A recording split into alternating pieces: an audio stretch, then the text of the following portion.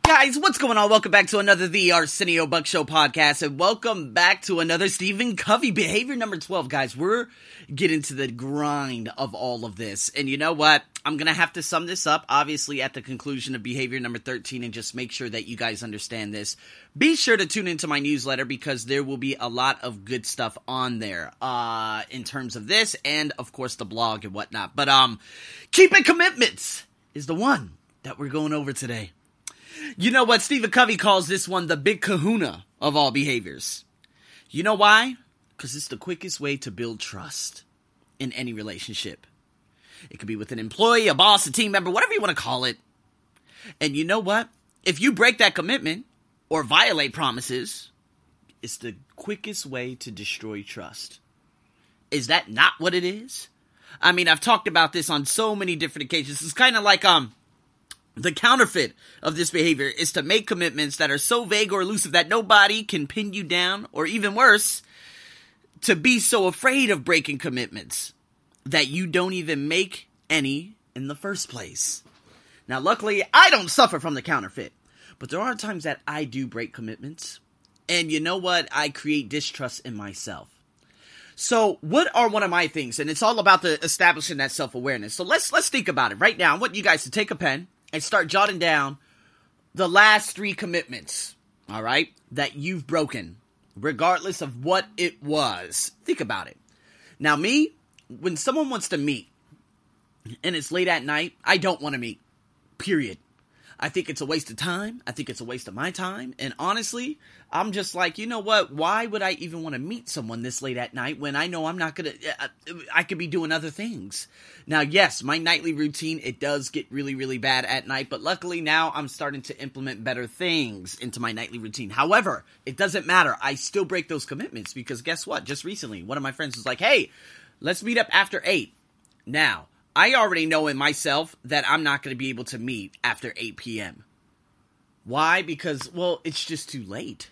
Way too late for me to meet. Because guess what? By 9 p.m., my entire mind and everything has shut down. I don't have time to meet anyone past 9 p.m., and I think it's a complete waste of time. You know, it's like when I had my friend. It was at the beginning of January. I had this friend. And, you know, on Mondays, I would have that Monday time for me. So we would go out, we would go get something to eat and this and that. And next thing you know, the second time I met her, she was very condescending. And, of course, that relationship obviously just completely fell apart. But it was the fact that I began keeping those commitments, especially when you buy or purchase something in advance for that commitment. It's kind of like if you spend $500 to $1,000 US on a plane ticket, there's no way that you're going to break that commitment, right? But if you could just say to yourself, hey, you know what? I believe that this is a $500 commitment because I'm going to be giving this person deposits into their emotional bank account. I'm going to keep this regardless. And so, let me give you another example. There was a situation that had happened. A lady told me to meet her at 4 p.m., right? And I said, okay, I'm going to meet her at 4 p.m. I'm free right now, yada, yada, yada. However, it was at such a short notice. So I told myself, you know what, Arsenio, are you more prone to breaking this commitment because it's like 2 hours away? And so next thing you know, I'm like, you know what, to hell with it. I hurry up, grab some lunch. I went all the way down there. And the next thing you know, I got a message from that individual saying that they were going to be late. However, they told me to meet them at 4 p.m. And I'm like, how are you going to be late to a thing that you scheduled just 2 hours ago? And so next thing you know, I'm like, you know what, man? I just wasted an hour coming all the way down here.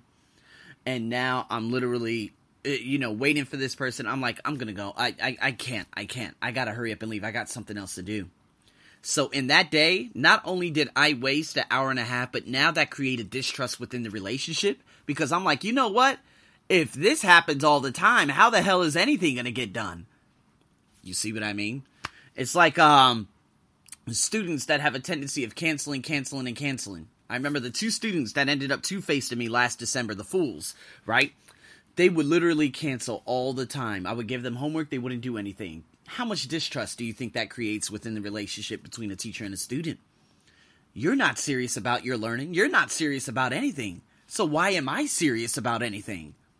And so, of course, towards the end of December, they're like, oh, well, we want that whole two-facedness happened, saying, oh, well, this and that, and complain about all these different things. And I'm like, Oh my God, this is the problem with female students out here in Thailand between ages 17 and 24. This is why I like to stay away from those age groups out here in Thailand, because guess what? They will flip the script very, very quickly on me. So when it comes to just commitments in general, I remember one time, who was it? Oh my God, I think I talked about my father with the video games one time. But, I remember, I think it was like, okay, so when I was young, my father would lie and lie and lie all the time. I remember one time we were supposed to go to a place called Peter Piper Pizza. This was very, very famous. Now, we weren't a household that would just buy pizza all the time. For some reason, my mother, she would work at Save-On, which was a pharmacy, and my father was the security guard at one of the casinos just right down the street. So if you put two of those salaries together, you have a very formidable salary. Like, you should be able to cover a lot of things, buy this, buy that, not send your children to school with water shoes. Now, I'm guessing my mother did all she could, but my father didn't give a damn. And I realized that because when I lived with my father, he barely even fed us. So, I remember before all that craziness happened in 1998, back in 1995 and 1996, my father would say, hey, we're going to go to Peter Piper Pizza this day, this day, this day. I remember it would be, oh my God, we're so excited. My brother, my sister were like, oh my God, we're going to go get some pizza, this and that. And next thing you know, it was like 1990, what was it? Of course, 1995, 1996, 1997. Those specific weeks that he would promise something, he would never turn up. It would be 5 p.m., 6 p.m., 7 p.m. So not only did he create distrust within my family, but he would create distrust within himself too. Because he obviously, my mother, she started getting angry and saying, you sorry ass mother, you know what I mean?